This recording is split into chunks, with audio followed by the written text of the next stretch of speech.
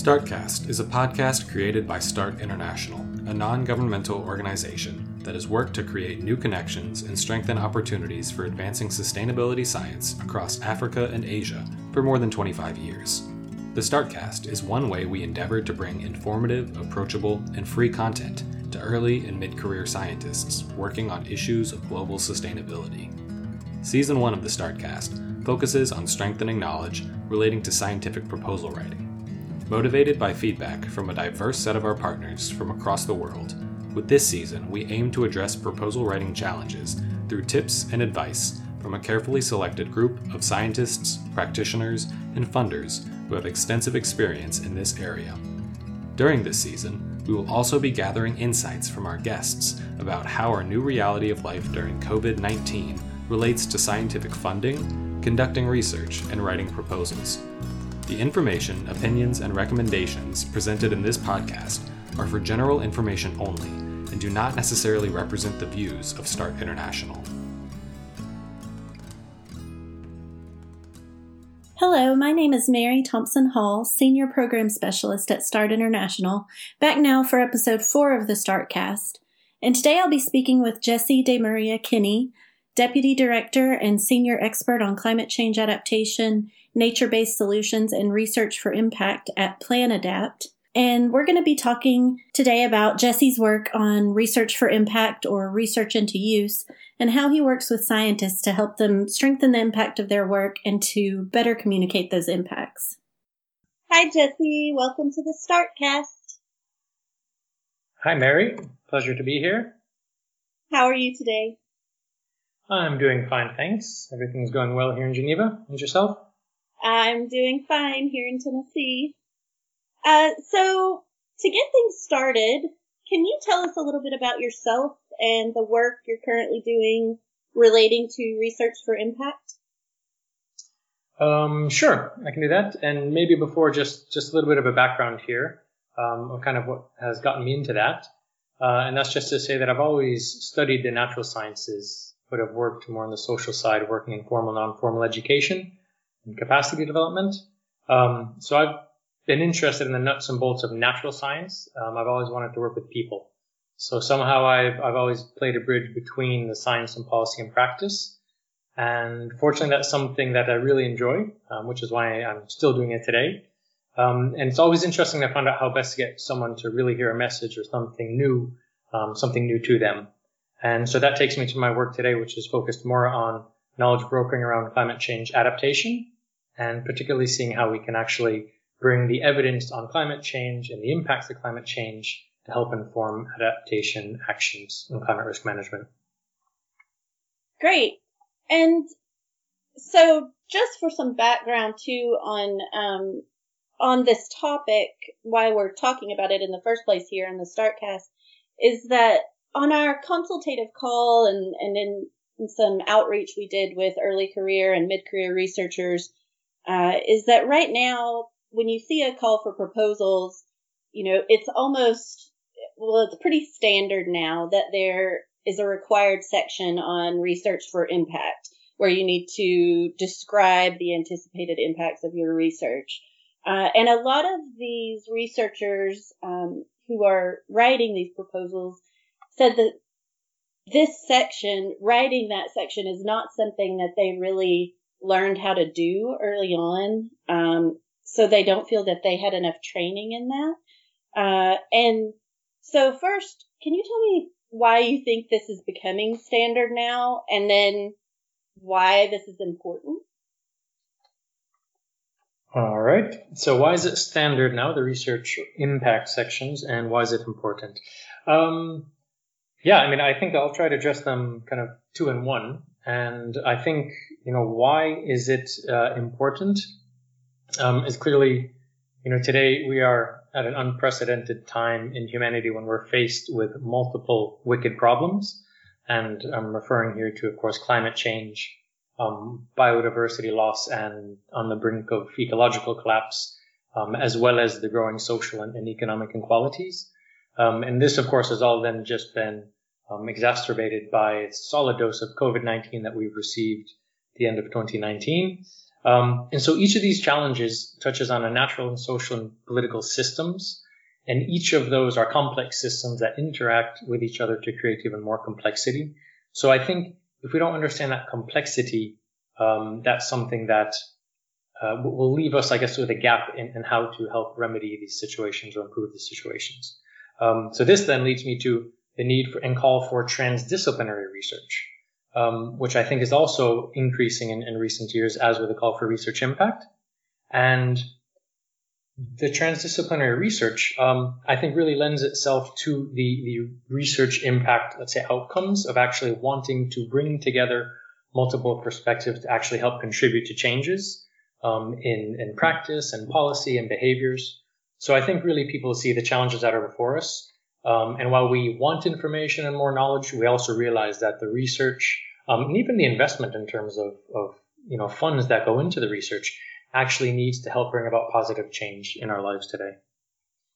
And so this is kind of a situation where there is growing recognition and acknowledgement that in order to address these wicked problems in a way that is most effective, you need to get a bunch of different perspectives on board to get the intended impact that you want. Is that a fair assessment? Yeah. I would say, I guess, because we're faced with such complex problems today and people recognize the complexity of systems, that we also need then the research and kind of looking into these questions with that same complexity lens. Okay. And so on the surface, it can be, well, it sounds like, pretty straightforward. If you're intending to do a research project or whatever type of project you have going on, that you should be able to explain the intended impacts of your research. But then once you start writing this section or plans for your impact, it can be quite confusing. And there's a lot of areas where you might not feel super comfortable putting in predictions. Can you give some reflections on why you think this is hard and why it's challenging? Sure. I think I guess there are two key starting points, let's say, but the first one is that it's imposing. To come to think that you as an individual are actually potentially an agent of change, I think can be quite imposing to people. We are often always taught and shown that there are other people who are leaders, that there are other people who bring about changes. But really, in the end, it's all of us who can contribute to making these changes actually happen. So I think that is one of the big things that keeps people from wanting to be able to, let's say, predict the impact of their work. But then the other part is that we have to see ourselves, again, as part of this broader system, and that we also, as I said, can become an agent of change. So it's not actually saying that you're going to change the world, or maybe not even change something in your whole city, but perhaps you can contribute to a change within that system that helps kind of knock on down the system to contribute to changes that are actually bigger than your smaller piece of work. And something, and again, some background, I have worked in the past with Jesse around research into use and research for impact. And something that I found kind of difficult with this topic was, coming from this place of very reflexive research and having this kind of discomfort level with thinking that you can predict how things will play out with the data or the information that you generate with your research. It's this kind of, you feel uncomfortable with these assumptions that what will happen. Can you kind of tell me how you've talked to people about that discomfort and what do you say to people that have that concern? Yeah. Well, yes. I think one thing that actually helps very much, and this, Mary, as you mentioned, we've worked together before. So, in this particular project of the adaptation at scale in semi-arid regions, SR, one of the tools that we use that I think actually helps people see themselves in this bigger picture is actually a theory of change. And basically the idea of a theory of change is is setting out what you foresee as the potential impact of your work beyond your sphere of influence or beyond what you can actually control.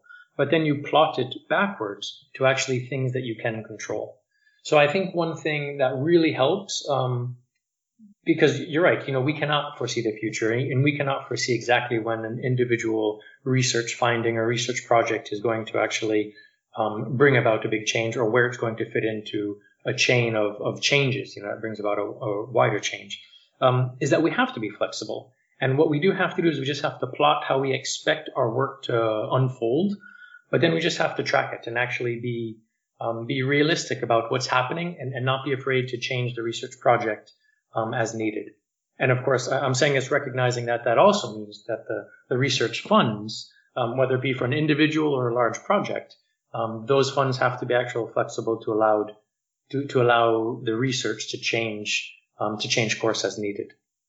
And I think this is important too, because when you're thinking then about designing new projects, and this goes back to something you said a few minutes ago, is one way, I guess, to get ahead of that kind of discomfort is to try to increase the number of perspectives of people involved with the project that kind of contribute to that theory of change. Would that be fair? So when you're designing the theory of change, you need to make sure, or it's ideal if you can make sure that you're getting as many perspectives of the people involved with that work, not the researchers themselves necessarily, but the people that will be affected by or influenced by that work. Their perspectives need to be built into that theory of change as well. Exactly. I mean, I would say, that's, let's say, planning for impact.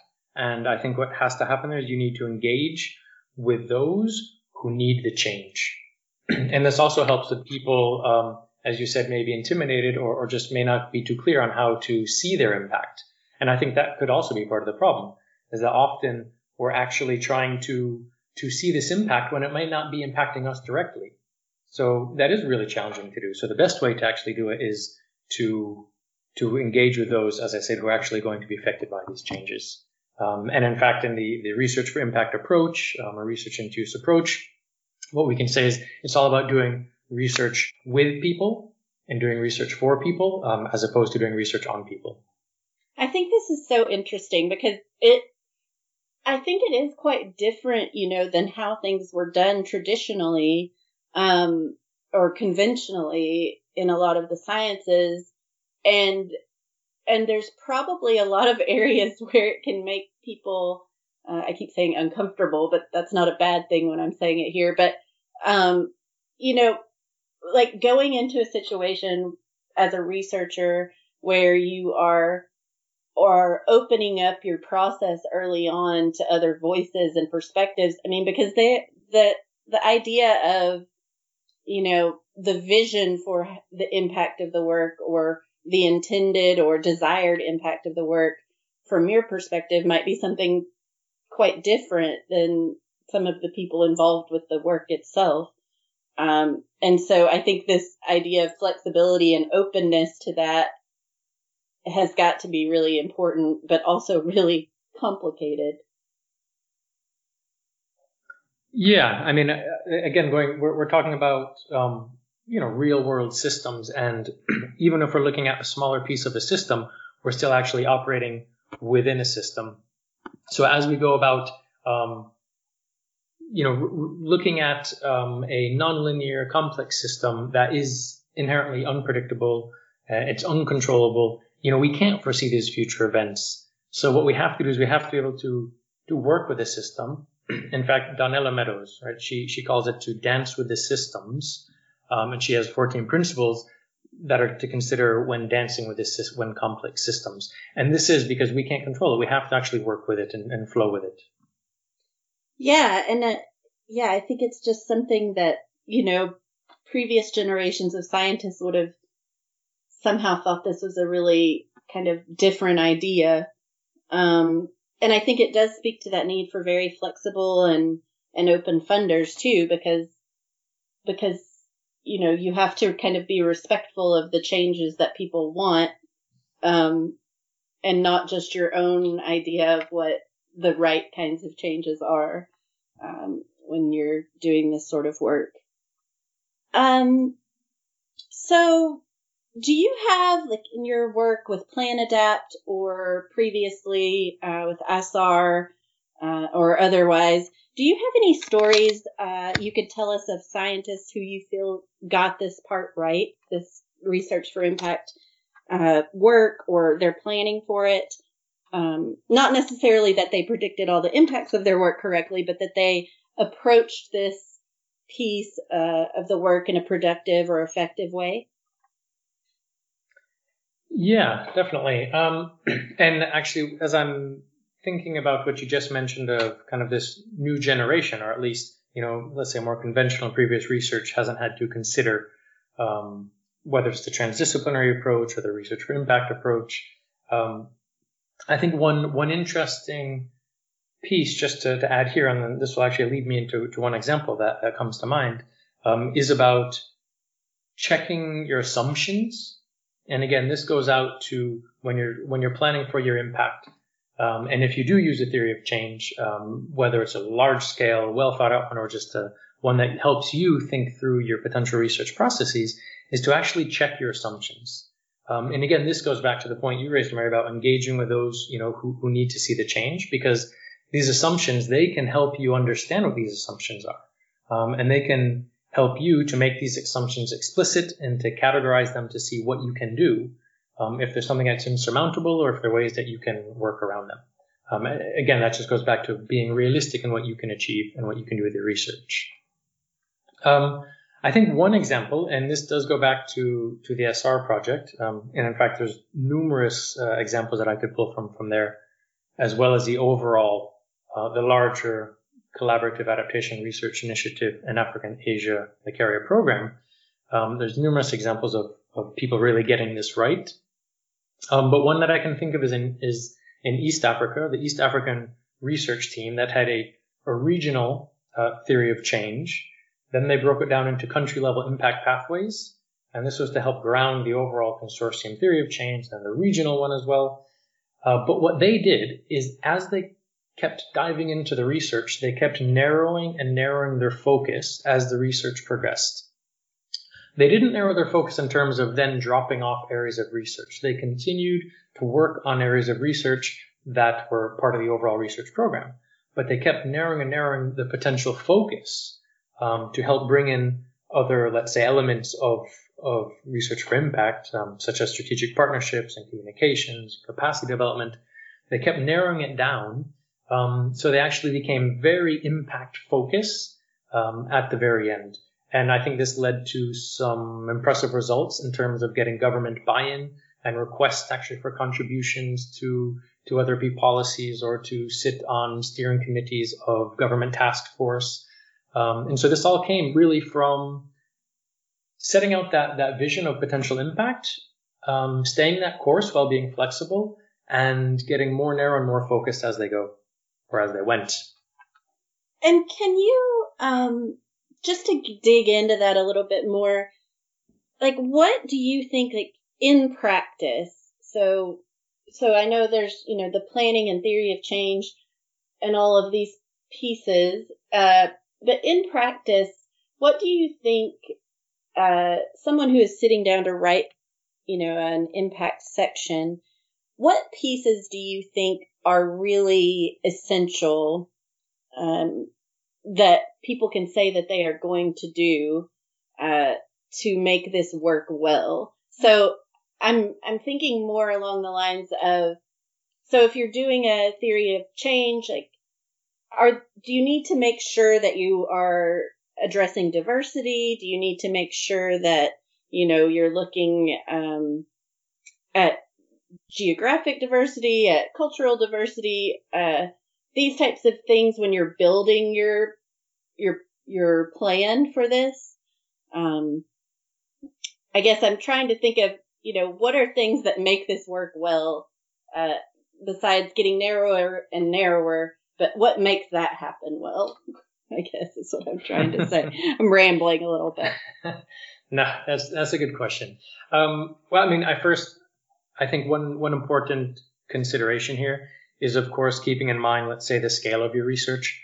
So are you a large multi-country research project, or are you an individual, working in a municipality doing your master's degree research, or your postdoc looking in a region or province? So I think that scope, or let's say the scale of your research, then of course has knock-on effects to your intended impact. But yes, I mean, I personally am very much a fan of the theory of change approach, just because of taking the time to actually set out the vision of your potential impact and how you can contribute as one piece of this bigger picture. I think that really helps people actually sit back and assess where their research is in terms of the starting point. And I think that's critical, is to recognize that in your research proposal, as ambitious as you may be, and again, whether you're an individual or large project, you're still one piece of the puzzle. So even a project such as ASAR, which was operating in 7 countries with, I think, about 16 partners, we were still just, a drop in the bucket compared to everything else that was happening, looking at climate change adaptation and even climate change adaptation in semi-arid regions. So I think it's important to recognize where your research sits. And I definitely think that it's important to have your research, let's say, demand-led. So again, what is your research contributing to? Because if it's just going to be academic knowledge, that's great. But it really then challenges you to actually have the impact aspect of your research. Because again, you're doing it for academic reasons. Whereas if there's a real world need that you're trying to contribute to change, then you're that much closer from a starting point. And then I think just the last point here, which I mentioned, is just be very, check your assumptions. And just the reason that you do that is because it helps you also ground your research, let's say, pathway, or how you could achieve impact. And one very simple assumption is that, policymakers or decision makers are going to be receptive to evidence based on climate change research, or that policymakers are going to be willing to engage in community level stakeholders in a policy dialogue around adaptation. Those just might be unrealistic assumptions in some situations. In others, they may be perfectly valid. But I think that awareness is important. Yeah, that's definitely an assumption that we know is does not always play out that way right now. A couple of things on that. Is there a way or tips for ways that you could kind of bring in people to help you check your assumptions if you're an early career, mid-career researcher?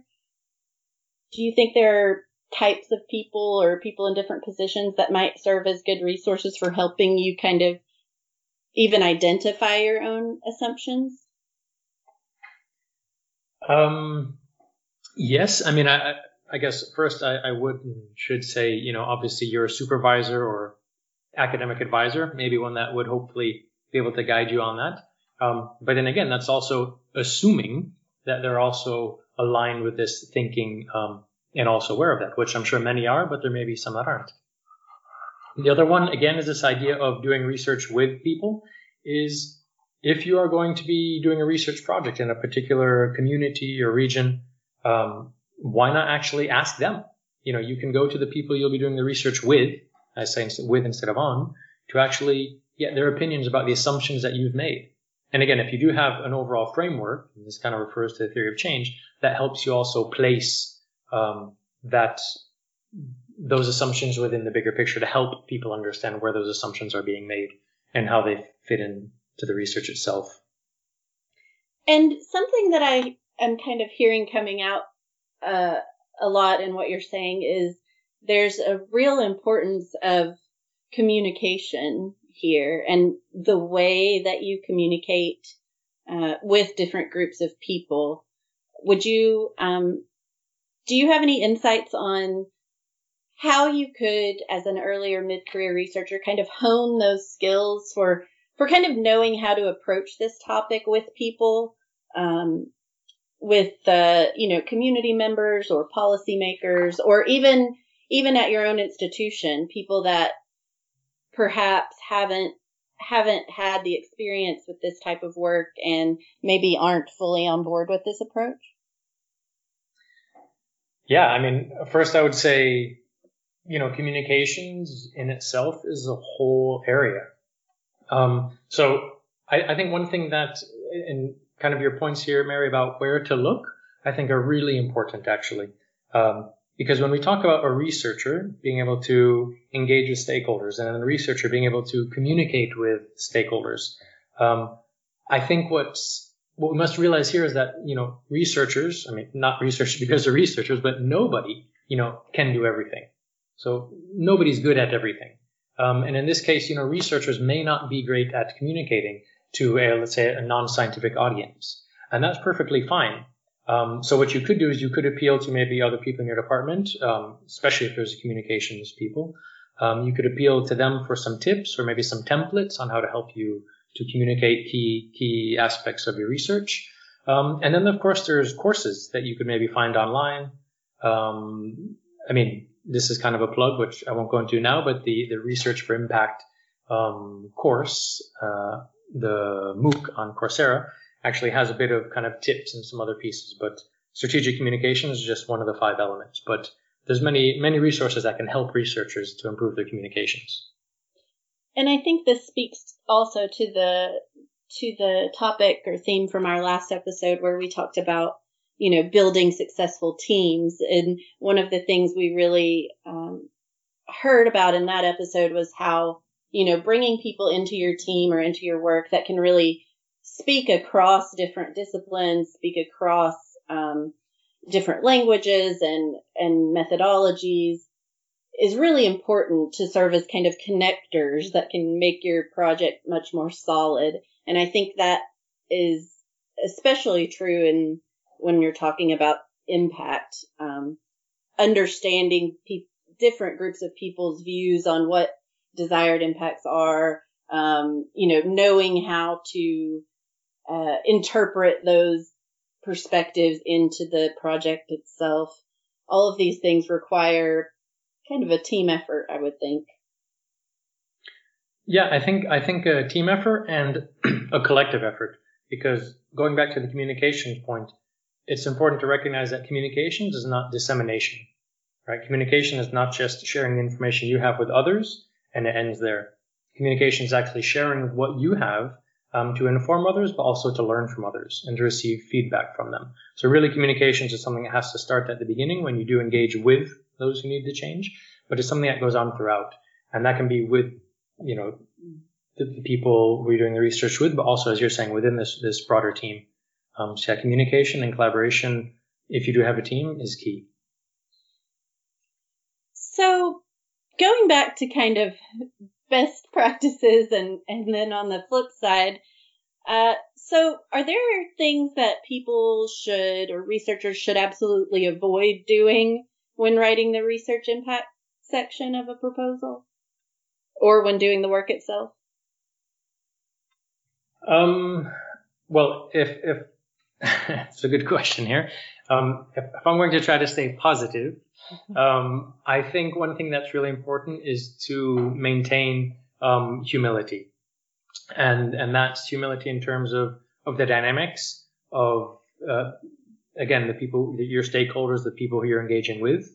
Some people would call them research subjects, which may be fine as you're writing your proposal. But I think when you actually get into the dynamics of the research, that they can't just be subjects. They have to actually be actors in the research itself. So I think maintaining that humility is really important. That also goes to, again, this idea of being realistic. So do be ambitious, but also be realistic in terms of what you can actually do. That doesn't mean, and in fact, I listened to the first podcast with Chandni Singh, who I thought did a great job. But she mentioned, starting small. So I would say that's a great piece of advice, but I'll start small, but also keep in mind the bigger picture. So how can your research fit into that bigger picture? And I think those are two things to kind of keep in mind.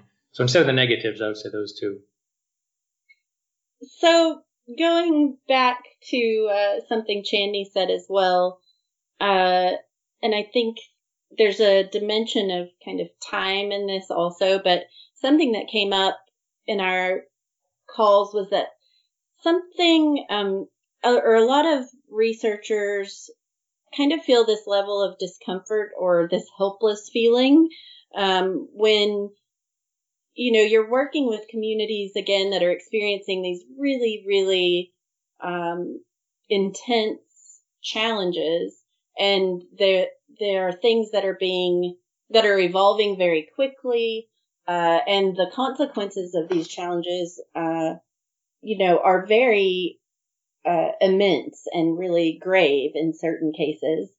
I'm thinking specifically, with certain climate-related impacts, extended droughts, heat stress, severe flooding, things that really impact on people's daily lives in a really heavy way. And then, when you're trying to think about the impact of your little research project, and especially if it's a project that goes, for a year or two, or maybe even less than that, do you have any thoughts on how people can kind of, I know, you said, no one person can do everything, but what would you say to people kind of dealing with those feelings when they're writing this piece of their work? What would I say to them? I would say that's perfectly normal.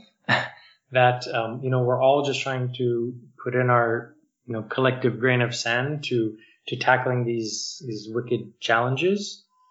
And, even to add to what you've just said is that, the clock's ticking faster every minute here against all of these challenges. But I don't think that's a reason then to kind of lose faith. I think that, collectively, we can make the world better than it is now. I think we have to strive to that. So I think that's very important. And again, it goes back to this idea of this humility, and also this realism. If, even if you can help improve, let's say, water management practices of a rural community or of a city or of a neighborhood, that's actually still helping. So even if you're just getting people to manage their water more sensibly in a very hyper-local sense, that's great. And I would say that's even much better than some high-level, very interesting academic research that just gets put on a shelf somewhere. And so it's kind of, I think, what you said is really important. And it goes back to some of the things we've touched on already, too, in this podcast is, becoming, recognizing yourself as a researcher in this much broader community of not only, researchers and practitioners that share your care and concern for these problems and that are also having these feelings,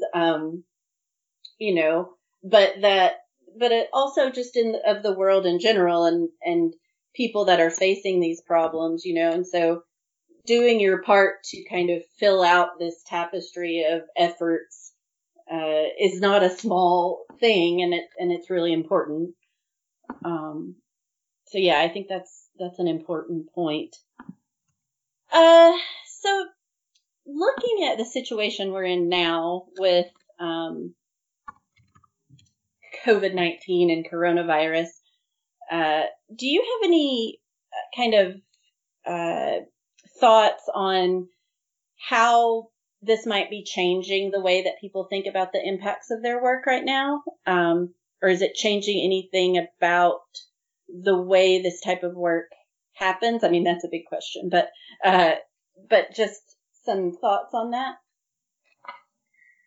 Yes. COVID-19 has definitely changed, I think, many people's outlook on the urgency. And I find that so interesting because the COVID crisis has heightened people's understanding of urgency, but not just with responding to COVID, but actually in these wicked challenges I mentioned before of climate change, biodiversity loss, and this social and economic inequality. I think the COVID crisis has really piqued people's interest in making sure that things happen and they happen fast. This is also true that there's other kind of convergences happening in terms of the post-2020 global biodiversity framework, other things in the UNFCCC that are kind of coming together. But I think this sense of urgency is really actually bringing people together to create action, which then, of course, brings into the research impact discourse.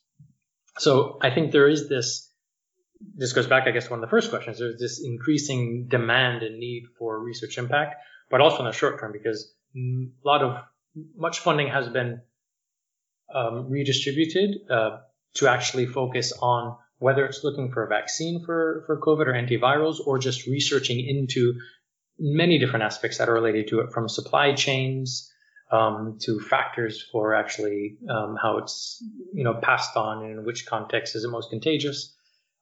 So I think those are all many things that are happening now. I think in terms of carrying out research, obviously, that research proposals that are intended to actually go to, let's say, to the field or to work on the ground with communities or kind of field sites, that you need to also plan for doing a lot more work online virtually.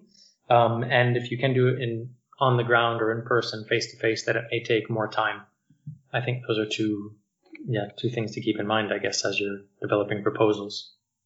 Yeah, I think right now too, just speaking to that point, I'm seeing in the work that I do with START, and going back to those people that you can use as connectors, kind of, or that can serve as connectors, not that you can use, but with your work.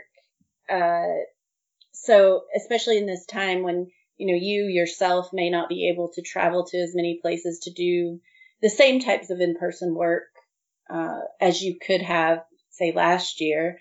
But that, it's letting us kind of come up with new creative ways of still engaging with different people, kind of through all these tools that we have available right now, even though not everyone has equitable access to those tools. One thing before I move on, when we're talking about this urgency to get things done and urgency to, to kind of see impact or strive for impact, I think it begs this question of how do we track these efforts? So how do we know if all of this planning and the theories of change and the steps we're taking, how do we track impact? Both, how do we plan for tracking impact when we're writing a proposal? But, how do we do it during the work? And then, especially if it's a short project, how do you know after that project if your work is having the impact that you thought or wanted it to? Yes, good question. I mean, the simple answer would be monitoring, evaluation, and learning, with a focus more on the monitoring, which is the tracking, and then, of course, the learning to make sure that you're changing and adapting your research as needed, as you go. So that's kind of the simple answer. But to go into it a bit more, I mean, there are many examples of different types of monitoring and evaluation that you can do. I think one of the greatest examples, let's say, for this type, especially if you're looking at changing behavior or practices, which I would then even argue links to actually bringing about policy change, because that's based on behavior, is that there's one called outcome mapping. And I mean, not to go into it really in detail, but what you do is you actually set some, let's say, process indicators, which would be your outcomes that you want to, kind of the type of the quality of engagement you could have or the participation. And then you have interim outcomes as well that help you trigger what you'll do next in terms of the research. So you're kind of always working towards your intended impacts, but you're able to track it as you go, and you're able to actually adjust as you're working through your research program. Outcome mapping itself is really quite an intense methodology, but there are kind of light factors or light ways to do it. And another one is you can even just kind of plan into your research, maybe reflection moments, whether it's kind of quarterly or 6 monthly, or if you do have an event where you invite people to actually contribute to challenge your assumptions, for example, then you could reflect after that to make sure you're on the right course, and you can adjust as you go. Great. We're getting closer to the end of our time here, but I wanted to give you a moment. Do you have just any parting thoughts on the current or future state of research for impact or scientific proposals in general? I'm sure I could come up with something. No, I did actually. I wanted to make a comment before I go to a parting thought on your comment about connectors, because actually I think that's a really important piece. And in fact, if I refer back to these five elements of research for impact, is that one of the elements is stakeholder engagement, which I think we've touched on quite a bit, and strategic partnerships. And so it's exactly that. It's actually working through partners who can help you actually reach out to support the research. And whether that's opening up the right doors or communication channels with individuals or with groups or representatives, I think that's really important in that strategic partnership. Like you had mentioned within the context of COVID, maybe you are stuck doing your research home-based, but if you can develop, or if you have those strategic partnerships, again, whether it be with individuals or organizations, they can still help you actually get that much closer, to the field research that you need. So anyway, that's just an interesting point that I was thinking of, the value of strategic partnerships, let's say, in times of COVID. Yeah, I think, something that I've learned by working with you and Danielle when you guys were at Oxfam, and then now you at PlanAdapt and Rios Partners in South Africa is a good example. It's this real, it's very essential to have people that, you trust and you work with, that have access to communities, that have access to different stakeholder groups like policymakers, that are well-trusted people in these spaces, that you are able to communicate with frequently and openly, because these are the types of people that can make sure that you're including the right people. They're the types of people that can help you check your assumptions, that can, give you a different perspective on looking at a problem from a way that you hadn't thought of, and can really, in times like this where you can't go sometimes personally to different groups of people, they can serve as a great kind of conduit for information between you and these different groups, and to feed, knowledge and information back from different people. So yeah, I think it's very important, if not essential. And I know that you have mentioned a lot of different things today about, the pieces of research for impact, the ways you can do it, building a theory of change, all these different bits, communication, strategic partnerships. And there's a lot of pieces that people might have questions about.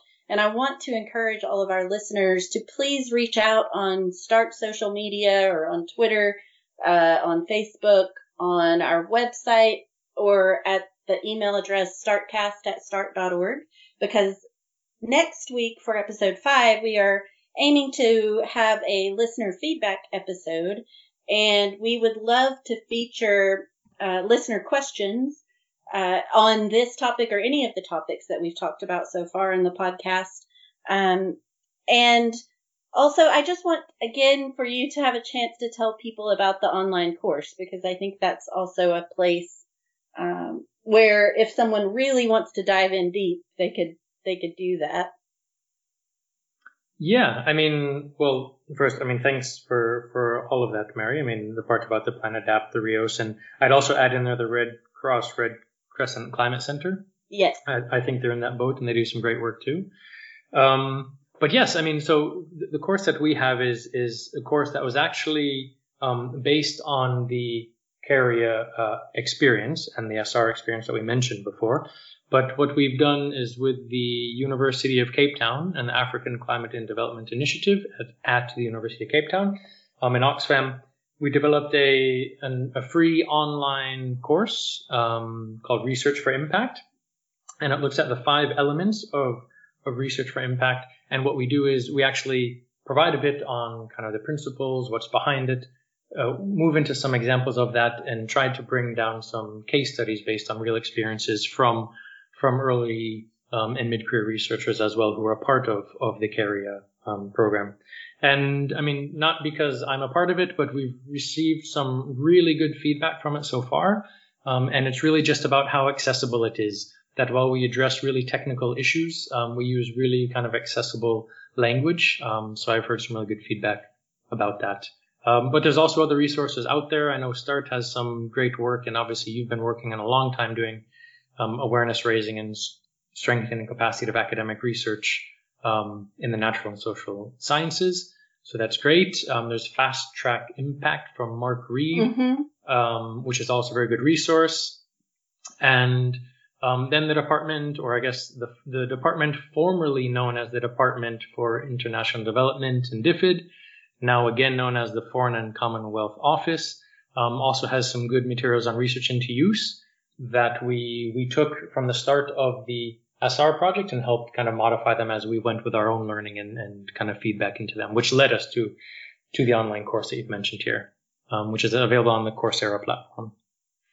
Great. Thanks so much. And I will do my best to include as many of the links to these different opportunities and projects and resources as possible in the show notes for this episode that you can find on our website, start.org. So I guess we're out of time now, Jesse, even though we could probably talk about this for a much longer time. But thank you so much for participating in the StartCast. And I think this is going to be a really helpful episode for a lot of people that are finding this piece a bit challenging right now. Great. Well, thank you very much, Mary. It's been a pleasure to be on the StartCast and a pleasure to chat with you about it. And good luck to everyone out there who's working on this. It isn't easy, but it's obviously needed. And like I said before, I think it's important that we all do our part. Definitely. Well, all right. Thank you, Jesse. Have a great day. Thank you. Bye-bye.